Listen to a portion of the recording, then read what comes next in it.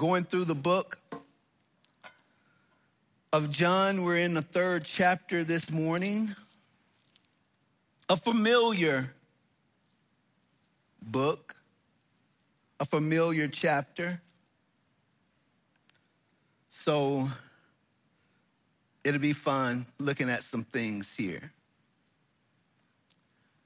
Before I get started, I do want to say that the elders prayed, and we got together with Dan Robbins, and in a nutshell, we didn't agree on a couple of things, leadership of the church-wise, and so he decided he wouldn't be an elder here. I want the body to know that. Keep praying for us, because we're gonna serve the Lord here. We're gonna walk with the Lord here. We're gonna obey the Lord here. We're gonna follow him. We take our marching orders from the Lord Jesus Christ. Am I now trying to persuade God, men or God? Am I trying to please men or God? Well, we're here, the elders here, and hopefully the body of Christ here at Calvary Restore. We want to please the Lord Jesus Christ.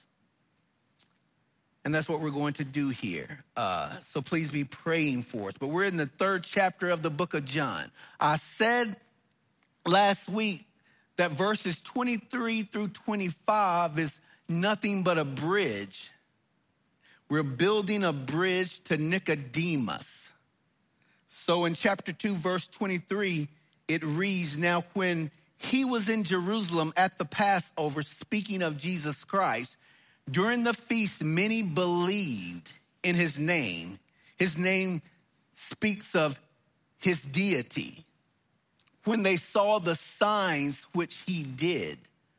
The religious leaders had heard all about these signs. This itinerant rabbi was performing. So they're keeping their ears close to the ground. John the Baptist was drawing great crowds. Jesus Christ begins to draw greater crowds. Remember, they had sent priests and Levites to John to see what was going on. Find out these guys are Pharisees. And John, they asked him, "Are you the Christ?" John told them, "No, I'm not." Now, while Jesus is in Jerusalem for the Passover, God is so good in his providence, in his wisdom, in his grace. He gives Nicodemus the opportunity to come face to face with the one who has agitated his heart so much to make him begin to question his religion. Because as Nicodemus will find out, religion, the Latin word relingere, it means to bind. It's a bunch of works trying to work your way to the kingdom of God. Judaism, and that's not going to work. You must be born again. You must have a personal relationship with Jesus Christ.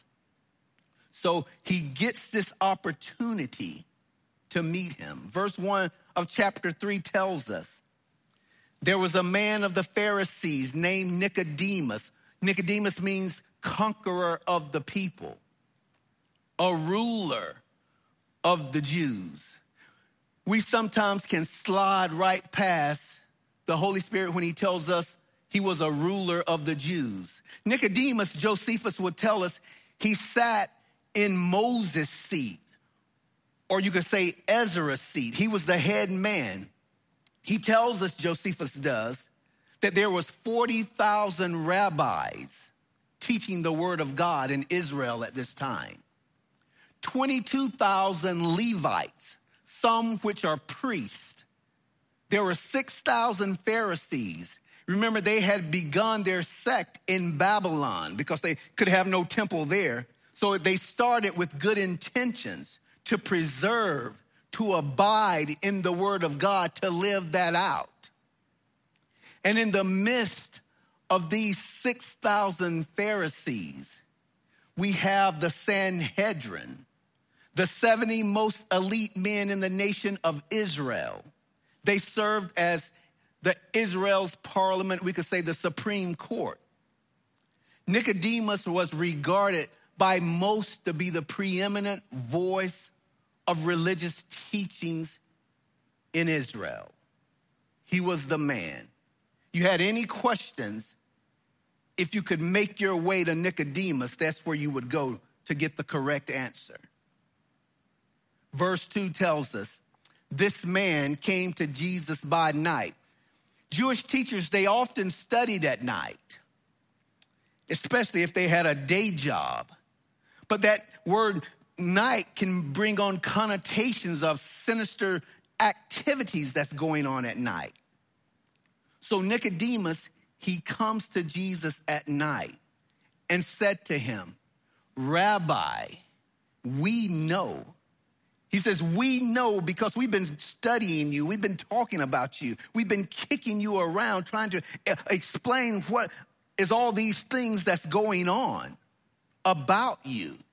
We know that you are a teacher come from God.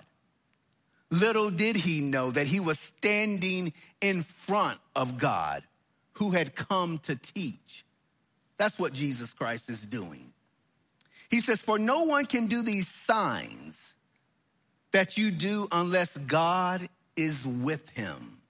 Now, I commend Nicodemus on this. He has an inquisitive mind. He's wrestling with some things, spiritual things. He just can't get all of his ducks in a row at this time because God has touched his heart, letting him know that religion is not enough for you. Being good is not enough for you to enter my kingdom. He goes to Jesus. He also knows that these signs that Jesus is doing, he's doing them by the power of God. So he's being drawn at this time. That's grace.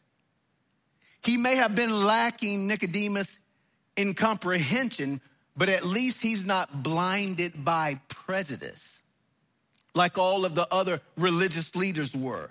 Because when Jesus would do miracles, sometimes, especially when he goes into the synagogue and he heals this man of being blind, lame, and dumb, the religious leaders come down and say, you cast out demons by Beelzebub, the prince of the demons. Jesus goes on to say, be careful now.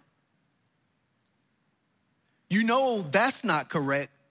If I cast out demons by the prince of the demons, Beelzebub, who do your sons cast them out? They can do some of these things. So he says, be careful. You're getting close to blaspheming the Holy Spirit. The only unforgivable sin, by the way. So at least Nicodemus hasn't gone that far. Nicodemus is standing or sitting across from Jesus. Nicodemus has this remarkable mind, a theologian, and he's asking and questioning God. He's gone way above Nicodemus's entertaining angels. He's entertaining God. And Jesus sees through him with this X-ray vision, this supernatural vision. And he cuts right to the chase, Jesus does. Jesus answered and said to him, he doesn't flatter Nicodemus, as Nicodemus seems to be doing. Jesus says, amen, amen. You can take this to the bank of what I'm about to say to you. Verily, verily. The New King James says, most assuredly, I say to you, unless one is born again. Now, this is the first time that phrase, that terminology, born again, has been presented in the New Testament. The Greek word anothen, it can mean anew, it can mean again, or from above. And I'll be using from above a good bit here. Now, Nicodemus, he will construe the word again. That will kind of confuse him. But once again, the normal uses in John's gospel is born from above. So birth from above means birth from God.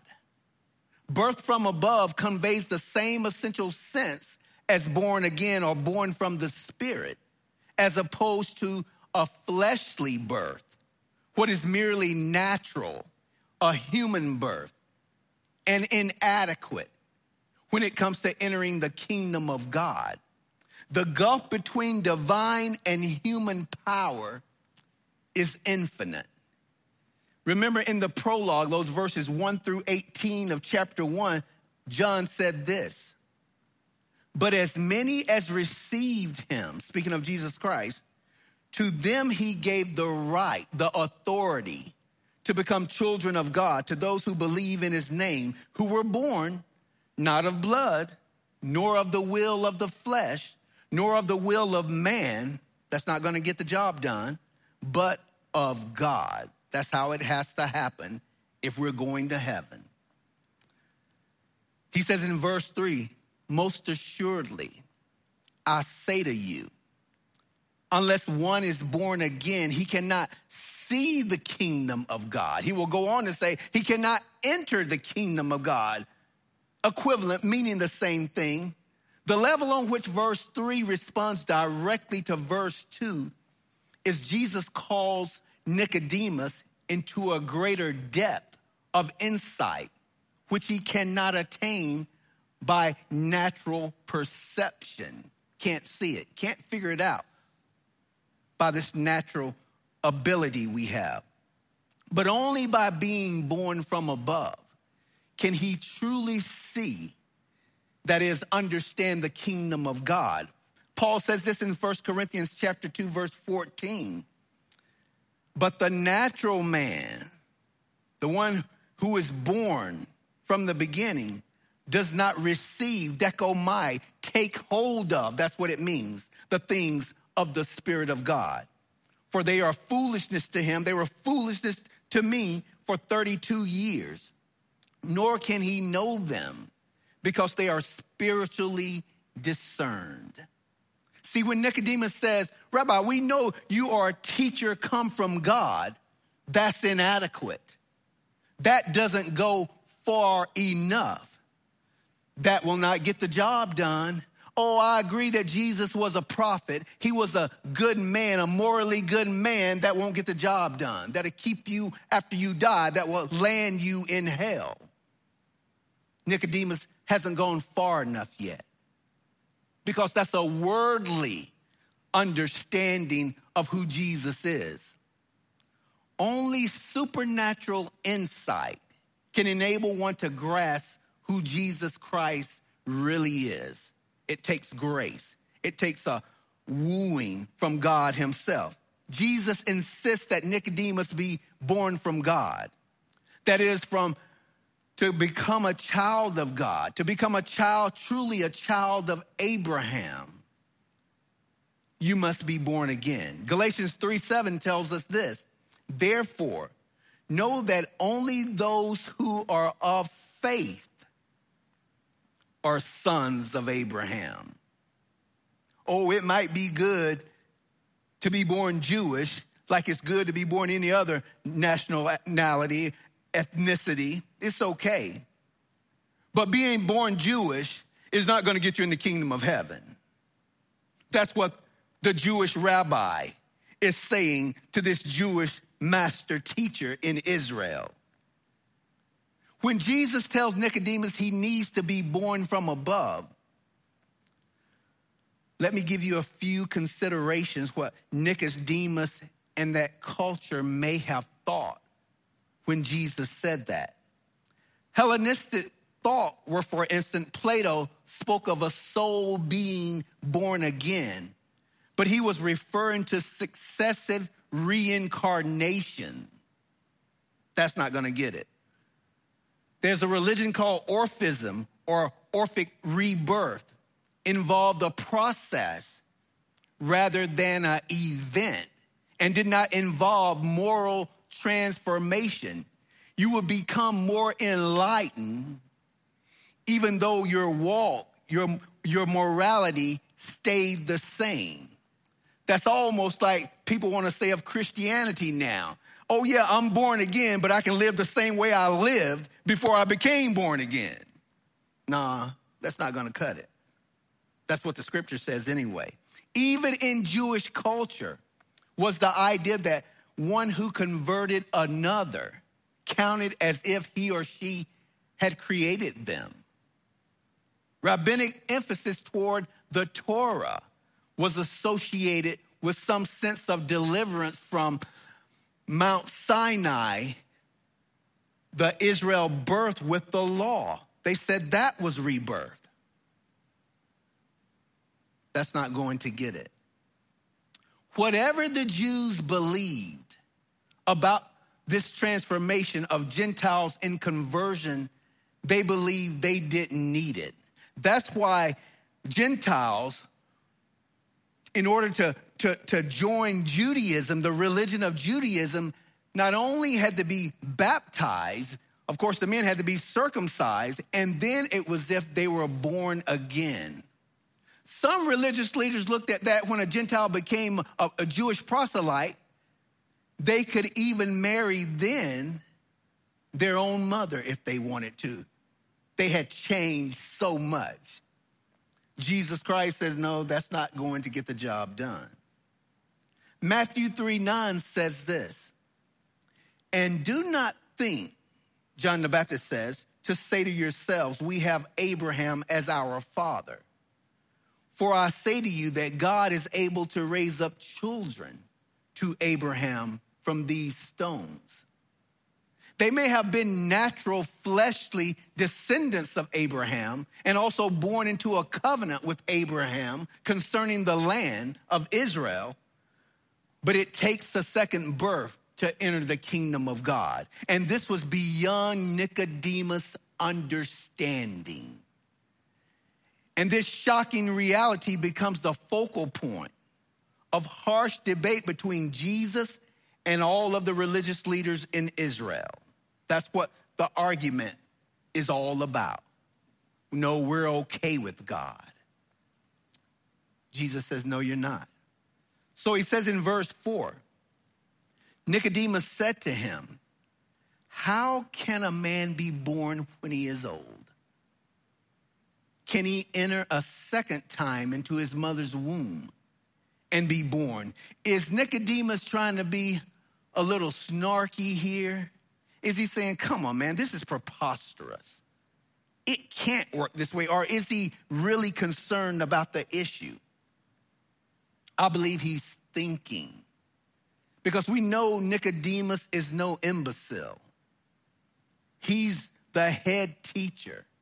And he's saying, I've never heard of this. I've never seen this before, what you're telling me. This is ludicrous.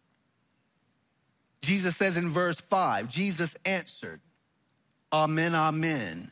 I say to you, unless one is born of water and the Spirit, he could not enter the kingdom of God. This rebirth that Jesus is speaking of is not a physical birth, but a spiritual birth. Born of the Spirit, that's clear enough. Galatians chapter 4, Bob Bowman is having a great Bible study online going through the book of Galatians. Check that out. It's very good. But Galatians 4, verse 23 and then 29 says this, but he who was of the bondwoman, speaking of Hagar and Ishmael, was born according to the flesh. They got ahead of God. We talked about that last week. And he of the free woman, speaking of Sarah and Isaac, through promise. Verse 29 says, but as he who was born according to the flesh then persecuted him who was born according to the Spirit. Even so it is now. Yes, it is. But what does Jesus mean when he speaks of this born of water? Mind you, the entire phrase born of water and the Spirit is equivalent to being born from above. This is from God and therefore refers to the activity of the Spirit working here. John chapter 7 verses 37 through 39 helps us out a little bit. This is what it says. On the last day, that great day of the Feast of Tabernacles, where they would go down to the pool and gather a jar of water in a silver vase and go up the hill singing Hallel prayers and pour that water out for 6 days. But on the seventh day, they would go down pretending to get the water, go up singing.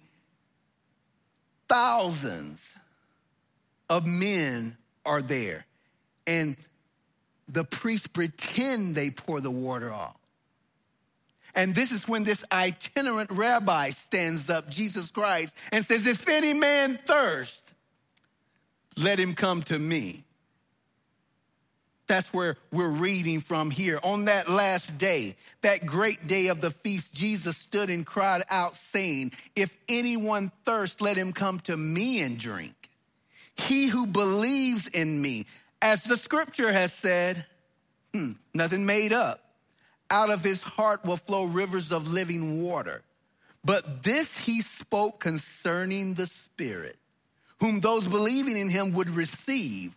For the Holy Spirit was not yet given, because Jesus was not yet glorified. Hasn't died for our sins, hasn't resurrected because the grave couldn't hold him. Hadn't happened yet. Spirit hasn't come. So even if water refers to the Spirit here, it must be here for a contrast or a comparison with either natural birth or baptism. And in view of Jewish uses and the context here, I believe it speaks more closely to baptism. If Jesus is calling Nicodemus to be born of water and the Spirit as a prerequisite for entering the kingdom, the context indicates that he's already been born of the flesh. He's already did that. And he needs no incentive to do so again. So Jesus is imploring him to be born of the Spirit and not of the flesh. Some say water speaks of celestial waters around the throne. Well, that might be, but how you going to get there? You're not getting there. So that's not going to help out. Others say Jesus is wanting Nicodemus to submit to John's baptism as needful for the coming of the Spirit. But that can't be also, because even John the Baptist said in Matthew 3:11, I indeed baptize you with water unto repentance. But he who is coming after me is mightier than I, whose sandals I am not worthy to carry. He will baptize you with the Holy Spirit and fire. So John's baptism, once again, we spoke of this, is incomplete. Does us no good without Jesus' gift of the Spirit. I said before, Confederate money today is no good. If all we do is get baptized into repentance by John the Baptist, that's not doing us any good. Let me say this also. Even the Great Commission, Matthew 28:19, Jesus says, go therefore and make disciples. Now, if we do it in the order of how it's read, it's okay. But people, we like to pull things out to fit our own agenda. But he says, go therefore and make disciples of all the nations, baptizing them in the name of the Father and of the Son and of the Holy Spirit. Water baptism does not save anyone. So it's difficult to see that Christian baptism would be offering to Nicodemus an earthly analogy he could grasp. Now, I've said all of this to say this right here. Jesus is saying to Nicodemus, being a Jew or being a part of Judaism is not going to get you into the kingdom of God. What Gentiles do to become proselytes, which is being baptized, doesn't get them into the kingdom of God either. What Nicodemus needed, and every human being needs, in order to see the kingdom of God, that's what we need to understand. That's what's going out. You must be born again. And that's baptism of the Holy Spirit. A great example is 1 Corinthians chapter 12, verse 13.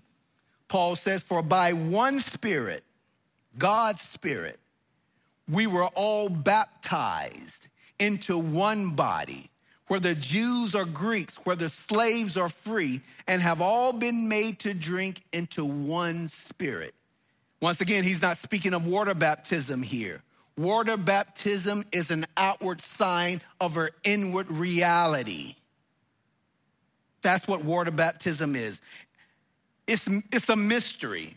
When I'm born again, when I asked the Lord Jesus Christ to come in my life, and you guys, when you did the same thing, we're automatically baptized into the body of Jesus Christ. If I never hit a splash of water and be baptized, I'm okay, I'm going home. Should I be water baptized? Yes, because Jesus says, hey, we need to.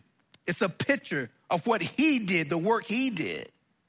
That thief on the cross, he didn't get baptized, but Jesus says, today you will be with me in paradise. He was saved by grace through faith in Jesus Christ, and he was baptized into him right then and there. That's what he's speaking of here, Nicodemus. He says in verse 6, that which is born of the flesh is flesh, human frailty, dead as a nail, and inadequate for true worship with God. Only that is possible by the Spirit. Jesus says those that worship me must worship me in spirit and in truth. Nicodemus, like Paul, boasted in his flesh, in his religious standing before God. He had to turn and learn to trust in God and not in the flesh, which is vain. And he must worship God in the spirit. He says, and that which is born of the spirit is spirit. Nicodemus must have been looking strange because Jesus says, do not marvel, thaumazo, do not be astonished by this, that I said to you, you must be born again. Then he gives an analogy. He says, the wind blows where it wishes, and you hear the sound of it, but cannot tell where it comes from and where it goes. So is everyone who is born of the Spirit, Nicodemus. What he's saying is, just as one not born from above could not even see, couldn't even perceive or understand the kingdom of God, one could not grasp the origin of the Spirit born any more than one could grasp the origin of the destination of the believer when he said, I'm born again. I told you before when I told my mom and dad, I go into the house and say, hey, I'm born again, I'm saved. I remember what I told you. They said, hey, we've heard it before. We know. I understood why. And I remember I said, that's okay. I understand. And I walked and I walked and I walked. It was about a year and a half with walking. And Mama drove over to the house and said, boy, you've changed. And I said, yep, it's the Lord. They knew how the concept of how it happened because they prayed for me. But they didn't know and understand it happened until they seen the fruit. That's what it's about. My mom still says it. She's still living. Boy, you can make your mouth say anything. Yes, you can. But the proof is in the walking. That's what Nicodemus is finding out. This is what Jesus is telling him here. And so Jesus draws another analogy, Jesus being the master teacher, Nicodemus thinking he was. He says, this analogy I'm about to give you, Nick, should spark you to remembrance of some things. But Nicodemus won't get it right now. Ezekiel chapter 36, verses 24 through 28 says this. He says, for I will take you from among the nations, gather you out of all countries, and bring you into your own land. Then I will sprinkle clean water on you, and you shall be clean. I will cleanse you from all your filthiness and from all your idols. I will give you, here it is, a new heart and put a new spirit within you. I will take the heart of stone out of your flesh and give you a heart of flesh. I will put my spirit within you and cause you to walk in my statutes, and you will keep my judgments and do them. Then you shall dwell in the land that I gave to your fathers, and you shall be my people, and I will be your God.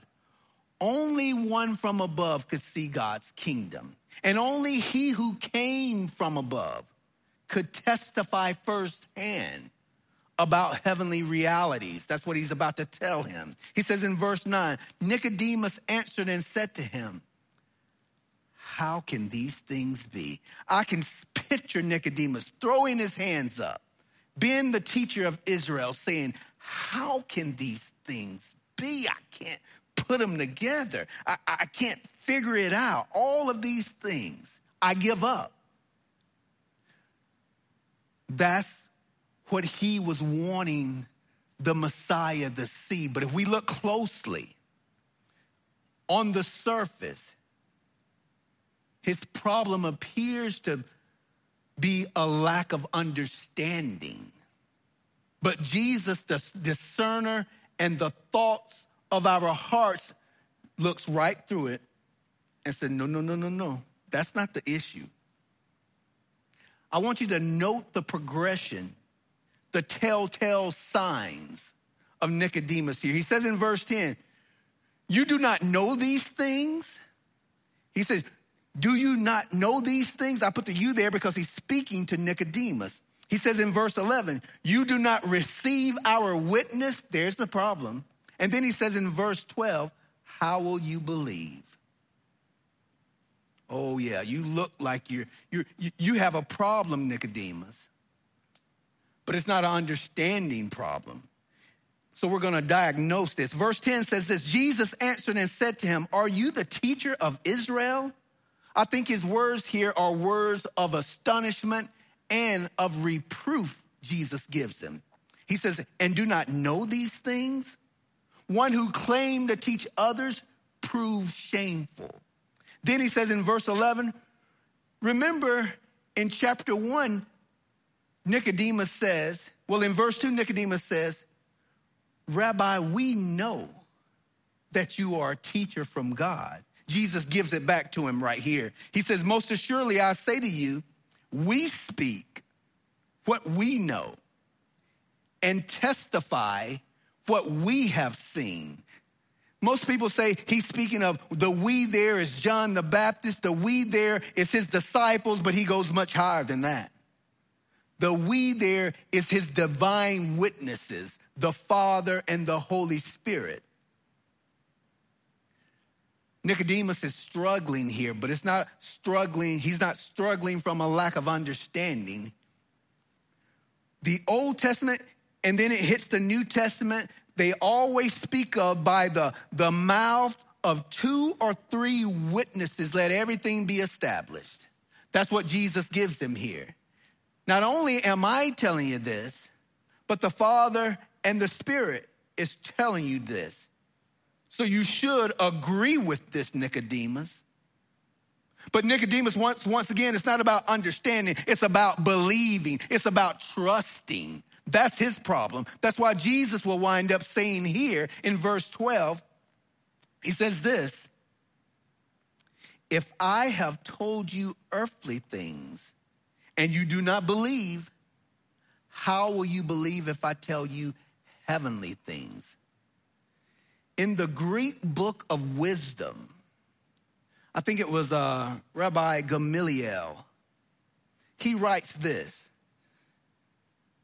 It's not God-breathed, but what he wrote is very good. I want to read it to you.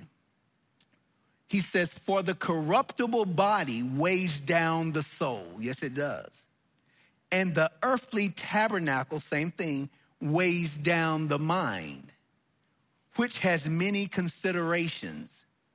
And we barely figure out the things on the earth and find the things at hand only with toil. Yep. But who had discovered the things in heaven? It's impossible by natural abilities to discover the things of heaven. In John's gospel, things above are simply the things of God, which Jesus shares in his grace with his disciples.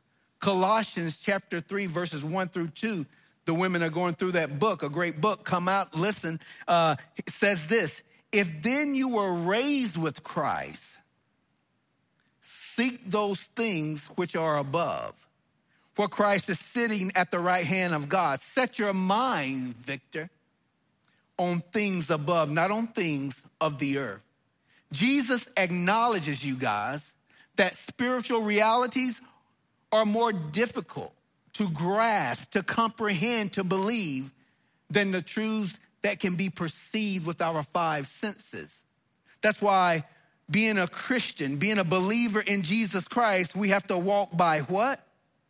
Thank you. Yes, we do. And we grow by faith. We trust in him. Nevertheless, the heart of the matter, once again, is credibility. The heart of the matter for Nicodemus is belief. Who are you going to trust? That's what he's got to wrestle with. And that's Nicodemus' problem, and everyone's problem who will not surrender their life to Jesus Christ. The beaten path is unbelief. That's a worn out path of unbelief. That path of straight and narrow, it still flourishes. Not many goes down it.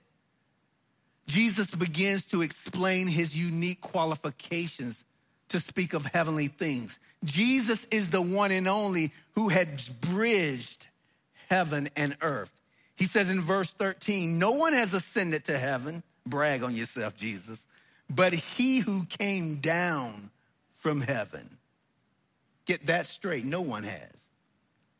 Everyone in a point of time was jumping on the bandwagon of this so-called guru. His name was Eckhart Tolle. I think Oprah Winfrey had him on her show a few years back.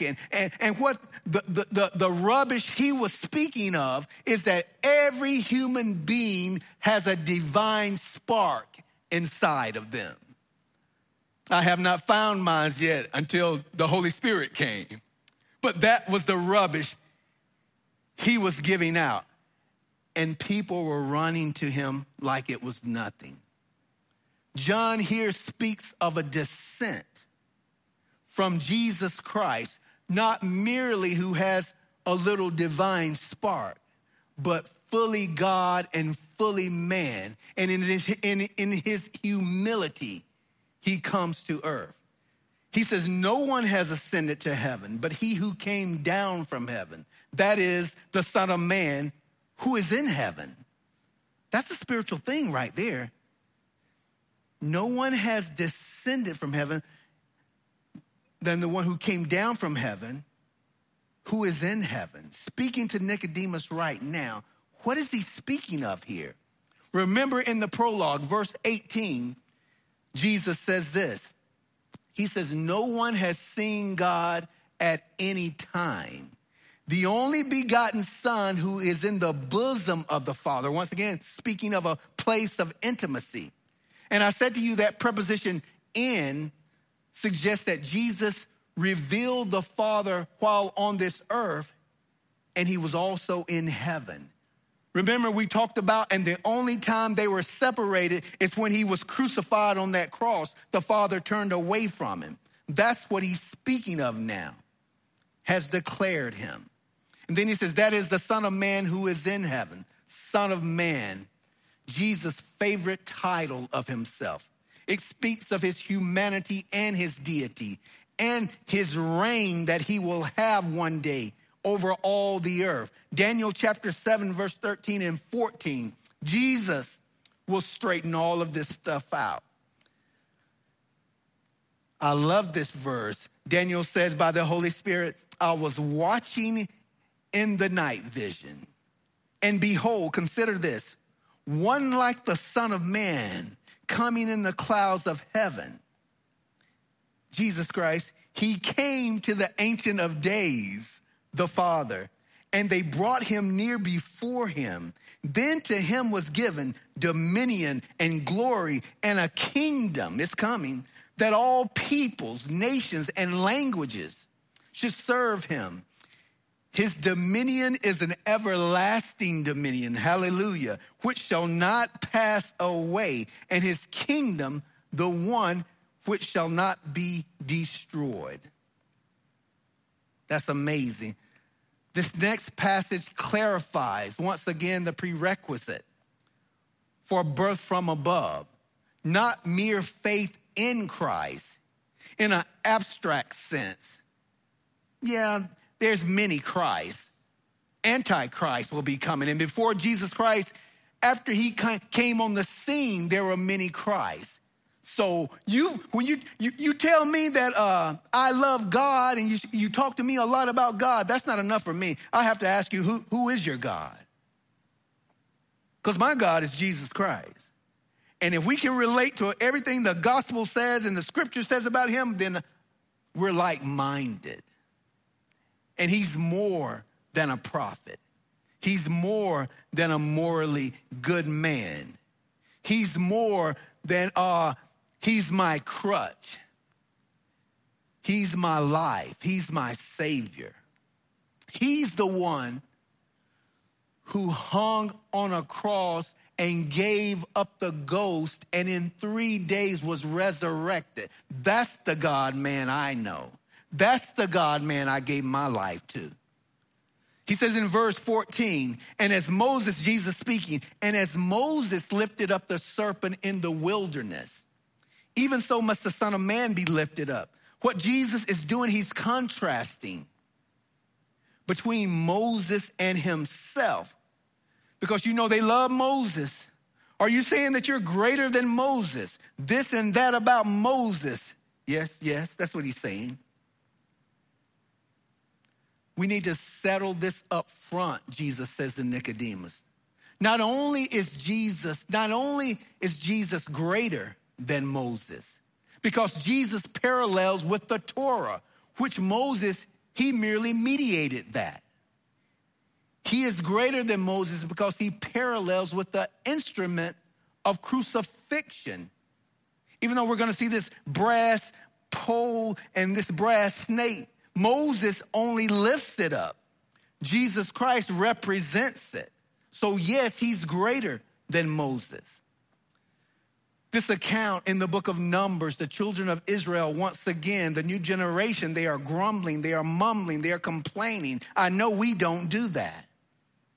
After all of the mighty works, this cloud by day and this fire by night has led them through.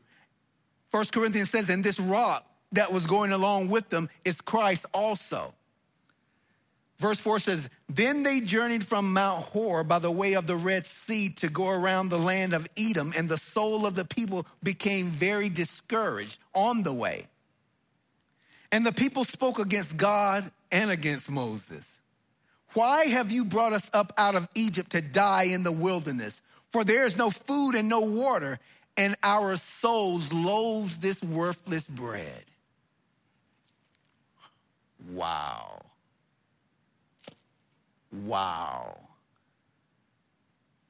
We loathe it. Do we loathe it? Do we digest it? Chuck Swindoll, I've said it before, he said we should read the scriptures so much that our words become bibline. When we speak, we should be speaking the words of God. Let's not loathe it. The Lord had had enough. So the Lord sent fiery serpents among the people, and they bit the people, and many of the people of Israel died. Therefore the people came to Moses and said, we have sinned, for we have spoken against the Lord and against you. Pray to the Lord that he take away the serpents from us. So Moses prayed for the people. Then the Lord said to Moses, make a fiery serpent and set it on a pole, and it shall be that everyone who is bitten, when he looks at it, shall live. So Moses made a bronze serpent. Bronze in the scripture, the metal speaks for a judgment, and put it on a pole. And so it was, if a serpent had bitten anyone, when he looked at the bronze serpent, he lived. We've all been bitten by the serpent of sin. The question is, what are we going to do about it? The Bible says the wages of sin is death. We will die physically one day. And if we die without being born again, we will die eternally also. We've all heard the old saying, born once, die twice. Born twice, die once. Now, the picture of this bronze serpent on a pole, of course, it's a shadow. It's a type foreshadowing Christ, taking our punishment for sin. 2 Corinthians 5:21 tells us, for he made him, he, the Father, made him, the Son, who knew no sin, to be sin for us, that we might become the righteousness of God in him. Most people look, and these are nuances, but nuances are very important at times. Most people, when they see that, we read where that snake has been put on this pole and lifted up, they say, Jesus is the snake. Look at him. John may have said, that's probably okay, yeah. But what we should be looking at is the lifting up. That's what we should be seeing, the lifting up, the crucifixion. John 8:28 says this, then Jesus said to them, when you lift up the Son of Man, then you will know that I am he, and that I do nothing of myself, but as my Father taught me, I speak these things. He says in John 12:32, and I, if I am lifted up from the earth, will draw all. We used to sing that song in church. We would always say, draw all men unto me. It says here, draw all peoples to myself.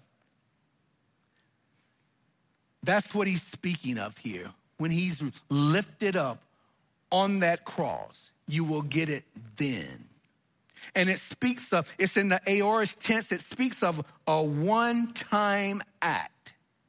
And it covers everything else. Not only did it cover when he did it, eternity, but it also covered those that believed in him and what he did before he did the act. That's how powerful the act was. Then Jesus answers Nicodemus' question here. His question of how can a man be born when he is old? The answer is by believing in Jesus Christ. One is born again and he receives eternal life. He says in verse 15 that whoever believes in him should not perish. Once again, that's a perish of being, not well-being, but have eternal life.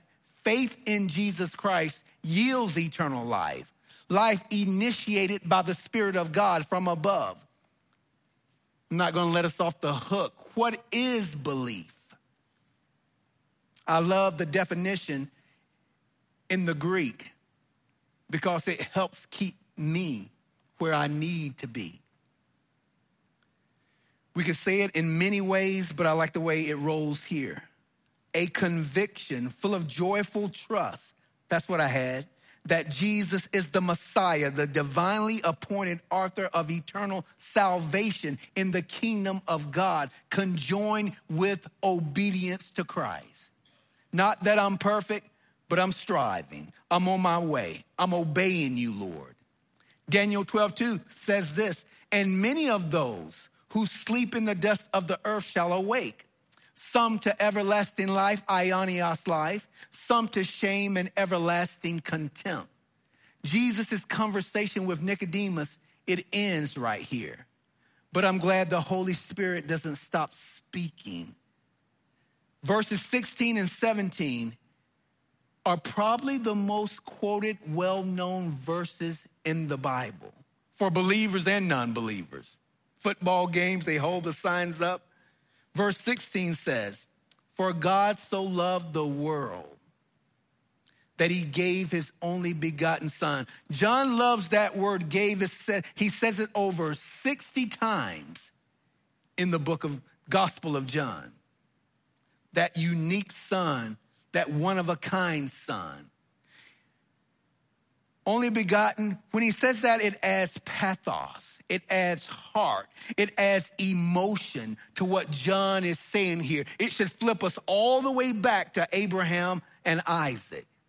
Take thou son, thy only son, and go to the mountain that I'm going to appoint you. And when you get there, I'll tell you what needs to be done. Every day, he went in obedience to the Father. What he's saying when he says, take thou son, thou only son, if we believe in him, for God so loved the world, he gave. It's not the degree of the giving he gives here. It's qualitative rather than the quantity. His unique, his only son. He gave something. He gave his all when he gave us Jesus Christ. This is how God loved the world. You put it like this. How do I know he loved the world? He gave his only begotten son. It reminds me of Romans chapter 5, verse 8. But God demonstrates his own love towards us in that while we were still sinners, Christ died for us. You know, people, you talk with people and people, they might come off with something like this. You know I love you, brother. And then they dump on you all the bad news. God says, you know I love you, brother.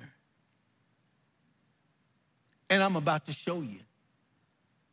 So anytime someone throws you a curveball, anytime the bottom falls out in your life, anytime it rains on you for a month at a time, everything is going sideways, God demonstrates his love towards us.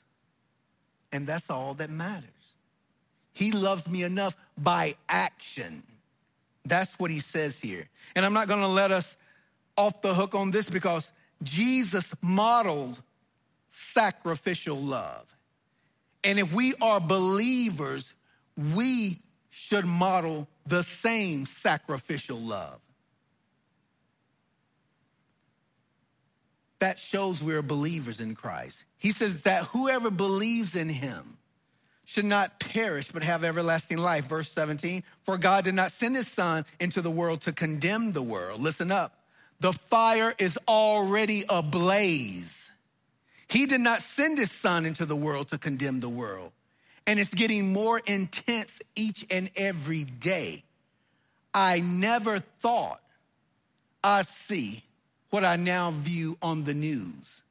Men transitioning to women and women transitioning into men. Smash and grabs is common like jaywalking in the street. Good is being called evil, and evil is being called good. Blatant, open rebellion against Almighty God. It's already ablaze. For God did not send his son into the world to condemn the world, but that the world through him might be saved. Christ Jesus, I like to put it, he's the fire chief who's in this fire.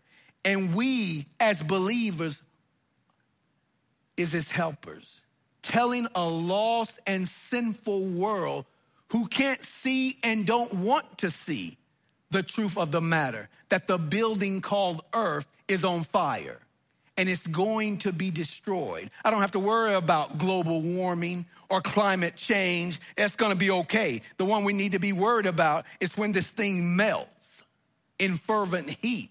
2 Peter 3 verses 10 through 12 says this, but the day of the Lord will come as a thief in the night, in which the heavens will pass away with a great noise and the elements will melt with a fervent heat.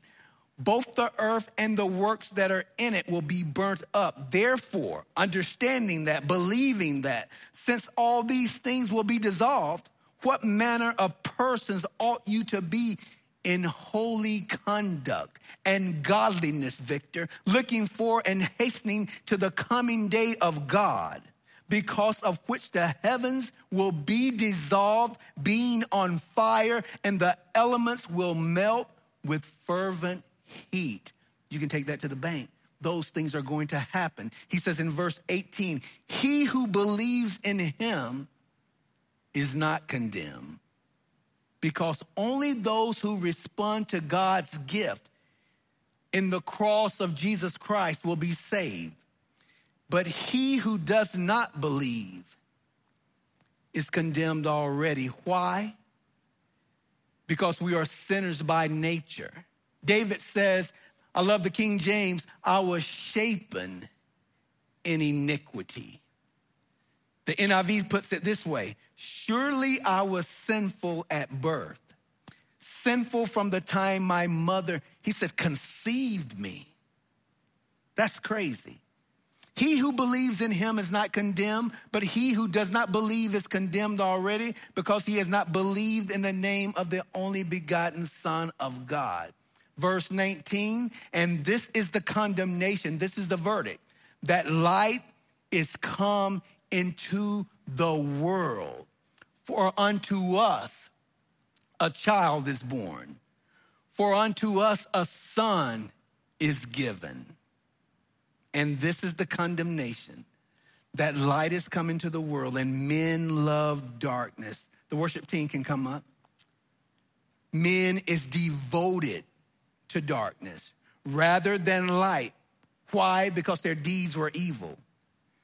In this context, the world's love for darkness contrasts God's love for the world. Isn't that amazing?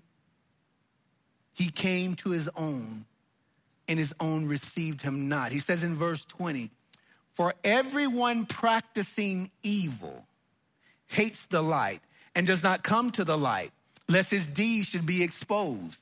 But he who does the truth comes to the light, that his deeds may be clearly seen, that they have been done in God. Where do you stand this morning? That's the question. Are you walking in the light, or are you still in darkness? It matters where you are. God loves us. For God so loved the world, he gave. God demonstrated his love towards us. While yet we were sinners, he died for the ungodly. That's the love he's demonstrated. If we've made that transition, if we've been conveyed from the kingdom of darkness into the kingdom of light, are we sharing Christ to a world, to a building that's already in flames? Do we care that others will be incinerated by these flames? Share the truth of the gospel. Stand on the gospel. Live a life committed to Jesus Christ.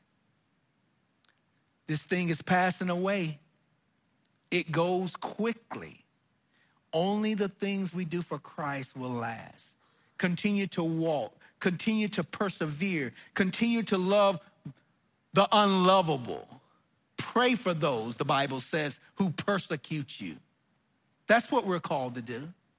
And we can do it. He hasn't asked us to do something we can't do. We can do all things through Christ Jesus, who strengthens us, because his Holy Spirit indwells us. Let's live for Jesus. Father God, we love you. Father God, come and strengthen us. We're feeble, we're weak. We tug, we kick against your pricks sometimes, your pricks of humble yourself, walk in humility, forgive like I've forgiven you, and keep following me. I've got you. Lord, bless your people here. Bless those watching online. Give us a greater love for you, that we may share you with our walking and with our speaking. And we ask all of these things through Jesus Christ, our Lord and Savior, to the Father God. Amen. Let's stand and close with